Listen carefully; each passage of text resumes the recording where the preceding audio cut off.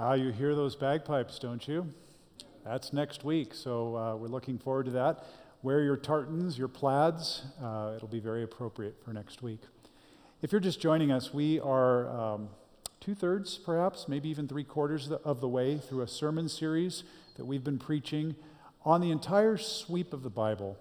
It's called Long Story Short, and we've been looking at various portions of the Old and New Testament and getting the whole story. Today I'd like to read the scripture for our focus, which is on the cross, but I'd like to do it in a different way. You know, there's an ancient custom in the church that when the gospel is read, it's brought into the center of the people, and the people then are invited to stand as a sign of reverence and respect for Jesus Christ. So if you're able, may I invite you to stand as we read the gospel. This is the crucifixion of Jesus according to Luke in chapter 23. As the soldiers led Jesus away, they seized Simon from Cyrene, who was on his way in from the country, and put the cross on him and made him carry it behind Jesus. A large number of people followed him, including women who mourned and wailed for him. Jesus turned and said to them, "Daughters of Jerusalem, do not weep for me. Weep for yourselves and for your children, for the time will come when you will say, 'Blessed are the childless women, the wombs that never bore and the breasts that never nursed.' Then they will say to the mountains, 'Fall on us,' and to the hills, 'Cover us.' For if people do these things when the tree is green, what will happen when it is dry?" 2 other men, both criminals, were led out with him to be executed.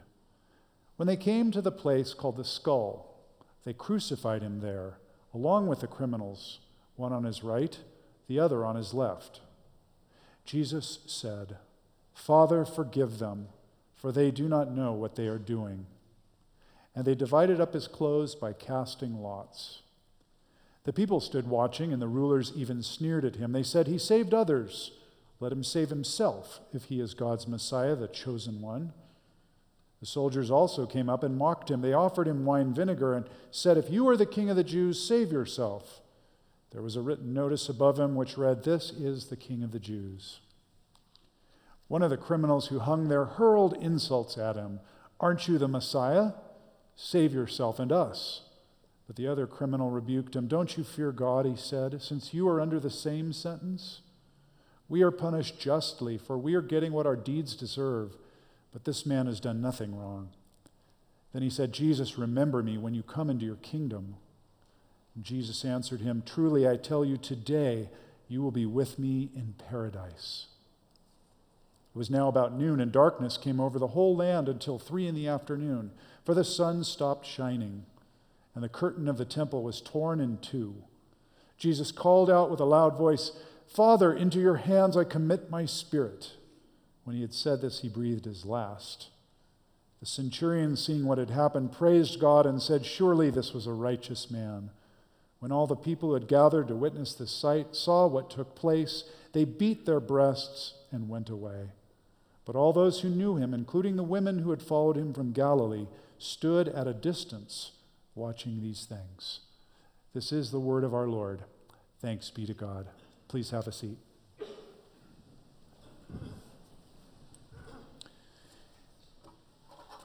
It's a bit of a truism, and perhaps it goes without saying, but the cross is central in the life of the church. Imagine if a stranger came into our midst, someone who knew nothing about Christianity, nothing about our history, our symbolism, came into our midst and observed closely. Think about where they would see the cross. In this case, they would see this dramatic, giant cross above us. Surely they would see how important that cross is to us. It's central. It's powerful. It represents something, and they would take note. They would see some of us wearing crosses and realize this must be very important. And you would see these represented throughout the Christian churches in stained glass and in art and in symbolism. The cross is central to the Christian faith. But why? We could spend weeks on this subject. And you know, I think maybe one way would be to go back in time, for example, and think about how surprising it is that the cross is our central symbol. Historically, in the ancient world, a cross was barbaric. It was an unspeakable horror. It was invented by the Persians, and then adopted by the Romans. It was the cruelest way to kill someone. Think about it. First, the person was humiliated by being stripped naked. Then they were flogged and tortured almost to the point of death. It was a way to hopefully make their crucifixion suffering shorter.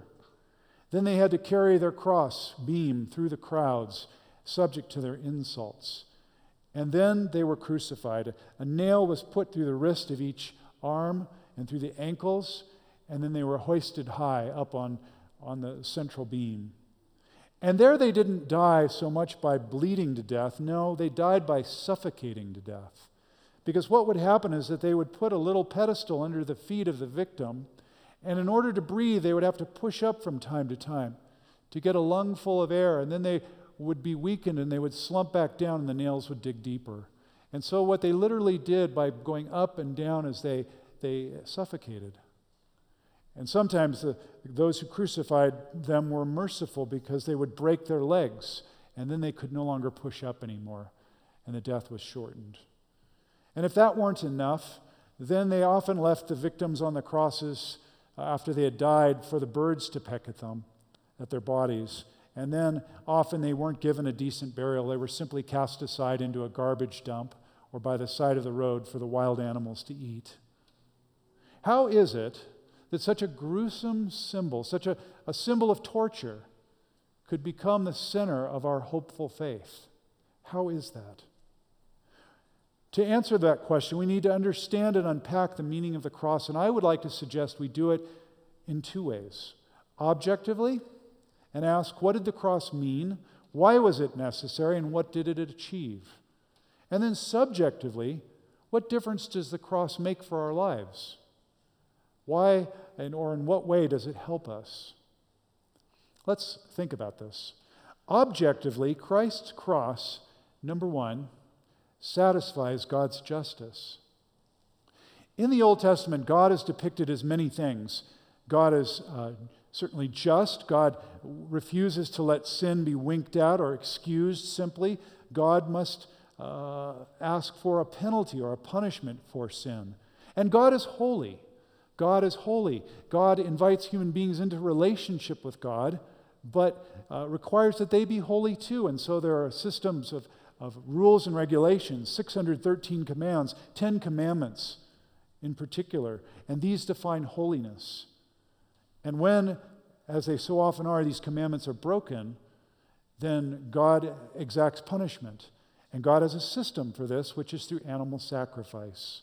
God is merciful as well as just. And so an animal is then offered in sacrifice for human sin. Leviticus 17:11 is such a central verse to remind us of this.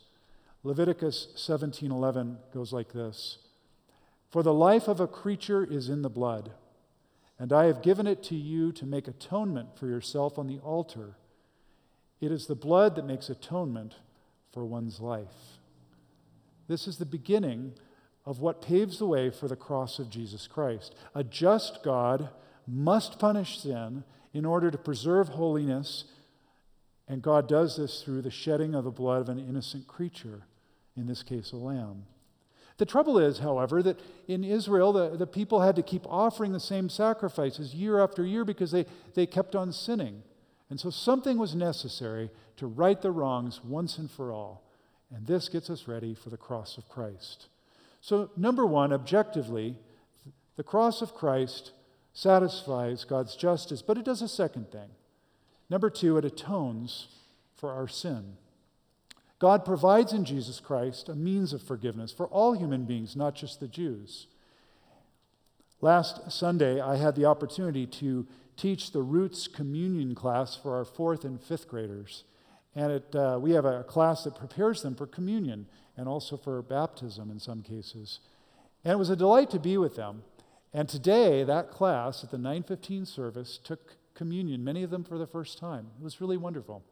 But we showed this film that I'm going to show to you, to the class. And what I like about it is it links up the Old Testament Passover with Jesus Christ and his sacrifice in the New Testament.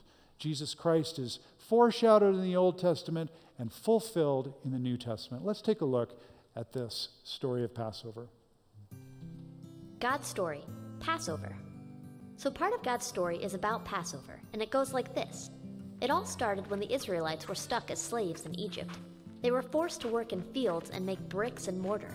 Worse, the ruler of Egypt, Pharaoh, and the other people in charge didn't care if God's family was hot or tired or hungry or sad or hurt or just plain miserable. And they were.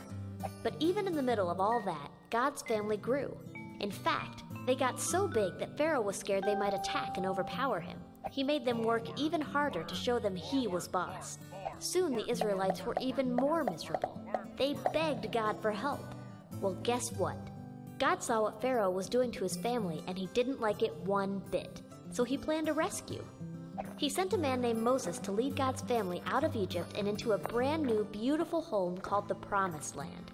But when Moses told Pharaoh to let God's family leave, Pharaoh said no. Remember, Pharaoh thought he was the boss. The thing is, God is really in control, and even rulers of countries should obey him. So 9 different times, God sent plagues to show Pharaoh his power. The plagues were like punishments to Egypt for keeping God's family as slaves. After each one, Moses asked Pharaoh to let God's family go, but Pharaoh kept saying no. Then Moses told Pharaoh that God loves his family so much that he will rescue them no matter how many times Pharaoh refused to obey. So there would be one more plague, one that would wipe out the oldest son in every house in Egypt. But of course, God had a special plan for his family.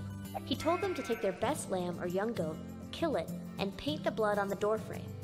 Then they should eat the meat with bitter herbs and some flat bread made without yeast called unleavened bread, which is cheap and can be made quickly.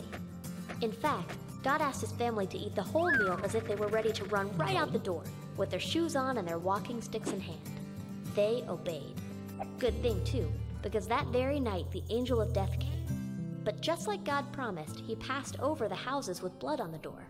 Finally, Pharaoh realized God was in charge, and that God loved his family, and that Pharaoh couldn't stop God's rescue plan. He said God's family should get far away from Egypt. They left in a hurry. For hundreds and hundreds and hundreds of years after that, God's family celebrated the night God rescued them by eating unleavened bread, bitter herbs, and lamb. But that rescue was just a preview to the big rescue God had planned for the whole world. Remember, the ruler of this world, the devil, wants us to work for him and live bitter, sad lives, separated from God. And we all do wrong things sometimes and deserve to die as punishment. So God sent his very own son to earth. He lived the perfect life we should have lived and died the awful death we should have died. But 3 days after he died, Jesus came back to life. That means he got rid of death, and it can't separate us from God anymore. And you know what? Right before Jesus died, he celebrated Passover one last time, but without the lamb. See, Jesus showed us that he is our lamb. And just like the lambs died so that the sons could stay with their families, Jesus died so that we can be part of God's family. One day he'll recreate a perfect home for us, and it'll be even better than the Promised Land. And that's the story of Passover. Isn't that something? It really captures some significant and absolutely critical truths about the Passover. You see, the cross of Jesus Christ is rooted in Passover. I thought it was very important that the video said that Jesus lived the perfect life we should have lived, and Jesus died the awful death we should have died. You see, Jesus is depicted in the New Testament as the Lamb of God who takes away the sin of the world. I have, in my study here at the church, a very famous depiction of the crucifixion. Perhaps you've seen it. It's called the Isenheim altarpiece. And if you attend Men's Life, we're going to unpack this in a lot of detail this coming Tuesday. But it was painted in 1515. It's part of a giant altarpiece that opens in the border between France and Germany. And it's very curious because John the Baptist is depicted there on the right.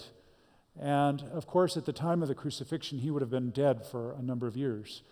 But there he points to Jesus, who's graphically depicted for the first time really in art history in this gruesome, tortured way of his death on the cross. And John the Baptist, of course, utters those famous words, "Behold the Lamb of God who takes away the sin of the world." This is what we call atonement. Atonement. And atonement has been broken out into 3 parts, often by some, who have said that it really is meant to be at one-ment. That God is distant from us because of our sin, and that what God longs to have happen in our lives is for us to be made at one with God, And the way for this to occur is through the shedding of the blood of an innocent victim. And so this is atonement. Some of you know it in this way, the depiction of the bridge, often used in evangelism.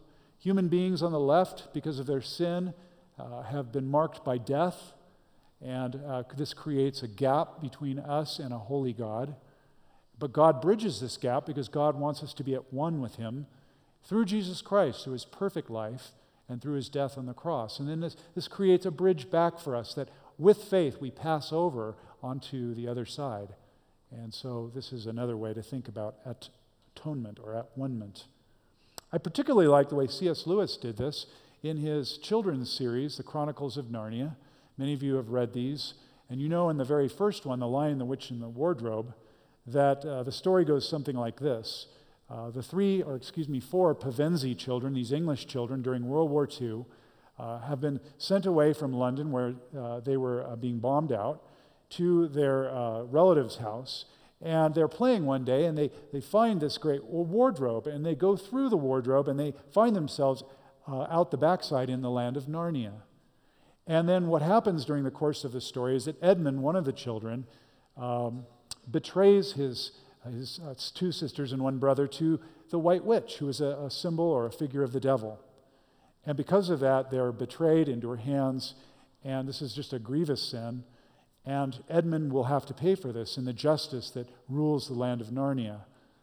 But thankfully, someone steps in to rescue Edmund, and it's Aslan, the great lion, the Christ figure.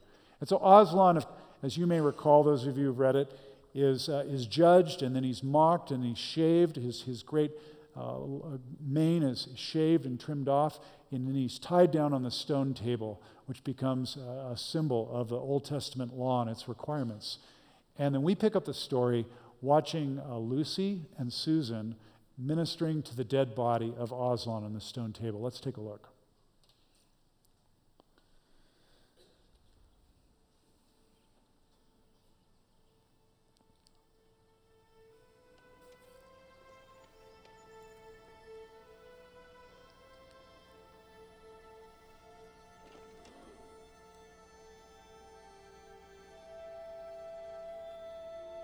We should go.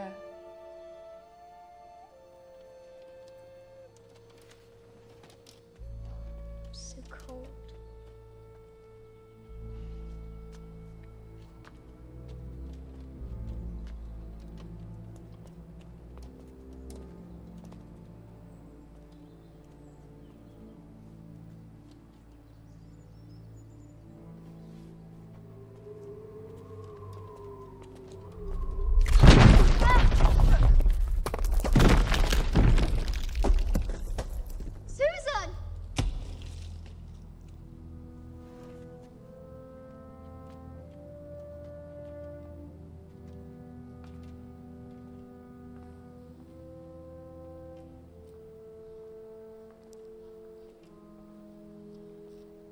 Aslan.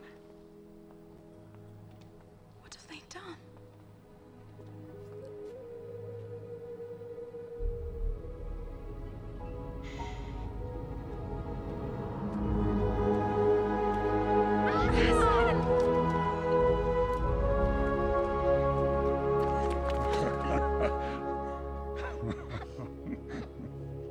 But we saw the knife. The witch. If the witch knew the true meaning of sacrifice, she might have interpreted the deep magic differently. That when a willing victim who has committed no treachery is killed in a traitor's stead, the stone table will crack, and even death itself would turn backwards. To me, that's brilliant. Listen to those words again. When a willing victim who had committed no treachery was killed in a traitor's stead, the table would crack, and death itself would start working backwards. Jesus Christ is the one who knew no sin, whom God made to be sin for our sake, that we might become the righteousness of God. This is what the atonement teaches, and this is what Jesus Christ has done. So, objectively, the cross of Christ, satisfies God's justice. It atones for our sin, and then lastly, it demonstrates God's love. You know, God, I think, in communicating love to us, is more concerned about action than about feeling. So many of us want to feel a certain way with respect to God's love, but what God wants to do instead is to show us his love. And the chief means by which God does this is through the cross of Jesus Christ. 1 John 4, verse 10 says this, "This is love, not that we loved God, but that he loved us and sent his Son as an atoning sacrifice for our sins." You know, in the last two services, we celebrated this truth by singing that marvelous hymn by Charles Wesley, "And Can It Be That I Should Gain?" And it has that refrain that we sing repeatedly throughout. "Amazing love, how can it be that thou, my God, shouldst die for me?" And it's true. And so the cross does all of these things. The cross objectively satisfies God's justice, it atones for our sin, and it demonstrates God's love. But what difference does this really make for you and for me? We now need to think very briefly about the subjective difference the cross makes. Subjectively, the cross, number one, tells us we're loved. John 3:16 is so familiar to us. Many of us can quote it by heart. It goes like this, "For God so loved the world that he gave his only Son, that whoever believes in him should not perish but have everlasting life." Amen, amen. But it's legitimate for you to put your name in there. For God so loved Carl. For God so loved Janie. For God so loved your name that he did these things. And it's true. As many have thought and said, if you were the only person that had sinned and needed to be redeemed, God would have sent Jesus to die for you. It's true. The cross tells us that we're loved, and this is why we wear crosses, and we wear them often around our neck, close to our heart, to remind us that sometimes, despite evidence to the contrary, God in fact does love us, and we remind ourselves of this by wearing a cross. Some of our brothers and sisters cross themselves as a reminder. And you know, we as Protestants don't tend to do this, but there's really no reason we couldn't. Why not? If we're remembering the cross of Jesus Christ, why couldn't we cross ourselves as a reminder that he has died to save our whole selves, our minds, our hearts, and our bodies? The cross communicates to us that we're loved. But secondly, it shows us that we're forgiven. Forgiven. I really appreciate this verse from the Message. Eugene Peterson, who paraphrased the New Testament and also the whole Bible, wrote this. Eugene is now gone to glory, died recently in the last 2 weeks. But what a great way of translating this important verse. When you were stuck in your old sin-dead life, you were incapable of responding to God. God brought you alive, right along with Christ. Think of it. All sins forgiven, the slate wiped clean, that old arrest warrant canceled and nailed to Christ's cross. Listen, I know my heart, and I know enough about all of our hearts to know that you and I often bear burdens of guilt that are crushing. There are things that you and I have done in our past that we regret deeply, and the scars and the consequences of those things weigh us down. They may be weighing you down this morning. Well, I am here to remind you, and the cross is my authority for doing this, that God forgives your sin in Jesus Christ. You cannot out-sin the cross of Christ. God's forgiveness and mercy shed in Jesus Christ covers all sin, past, present, future. So if you're bearing something this day, go to the cross. Acknowledge simply and humbly what has happened and ask Christ to forgive you, and he promises to do this. The cross shows us that we're forgiven. And then finally, thirdly, it reminds us that we're not alone. So many of us, when we suffer, feel like we're all alone. You know, pain does that, doesn't it? Especially chronic pain. When you are suffering chronic pain, you feel like you're out of the stream of normal life. There are all the other people who aren't suffering over here, and you're by yourself alone here. And you can feel like there's nobody with you. But the cross of Jesus Christ reminds us that Jesus knows pain. He knows human pain. If you've struggled to breathe, he knows what that's like. If you've struggled with inability to walk, he knows what that's like. If you've struggled in any way physically, he identifies with you and with me. Furthermore, emotionally, if you feel left out and lonely, like all your friends have abandoned you, Jesus knows what it's like. And spiritually, if you think that God is distant and God doesn't seem real to you, think about what Jesus felt on the cross when he said, my God, why have you forsaken me?" The cross is our reminder that we are not alone in suffering. And this is a great word of hope to us and to those we care about. So subjectively, the cross tells us that we're loved. It shows us that we're forgiven, and it reminds us that we're not alone. There's so much more that we could say. We've only begun to scratch the surface. We could preach an 11-week series just on the cross alone. But hopefully this has been helpful to remind you in some cases, or maybe even reveal to you for the first time some of the truths that Jesus has brought to us in the cross. You know, all of this is made or is symbolized here at the table of our Lord. For here we have a communion table that was born in the Passover feast. Jesus was at a Passover meal when he celebrated communion with his disciples. And Jesus transformed that Seder meal into the Lord's Supper. He was at that Seder meal celebrating Passover with his disciples when he took bread and he gave thanks and he broke it and he gave it to his disciples and he said, "This is my body, which is given for you. Do this in remembrance of me." And after supper, Jesus took one of the Seder cups and he said, "This cup is the cup of the new covenant, the new relationship with God in my blood, which is poured out for the forgiveness of sins. Drink of it, all of you, and do this in remembrance of me." And then the Apostle Paul adds that as often as we eat this bread and drink this cup, we proclaim the Lord's death until he comes again. Friends, these are the gifts of God for the people of God. Let's pray. Lord, we give you thanks for this simple and profound meal, a meal that points back in history to the Passover and points forward in history to the great messianic feast to come in the new heaven and the new earth. Grant us, we pray, the gift of your presence as we celebrate this supper with you and for you. In your name we pray. Amen. Friends, we're going to celebrate communion by intinction or dipping, and you'll be dismissed, I think, and come on up. Come from the sides and then go back to your seat through the center aisle. The bread is allergen-free, so come on up, everybody, and come to one of the stations and let us eat and drink in remembrance of Jesus Christ. Will the servers come forward?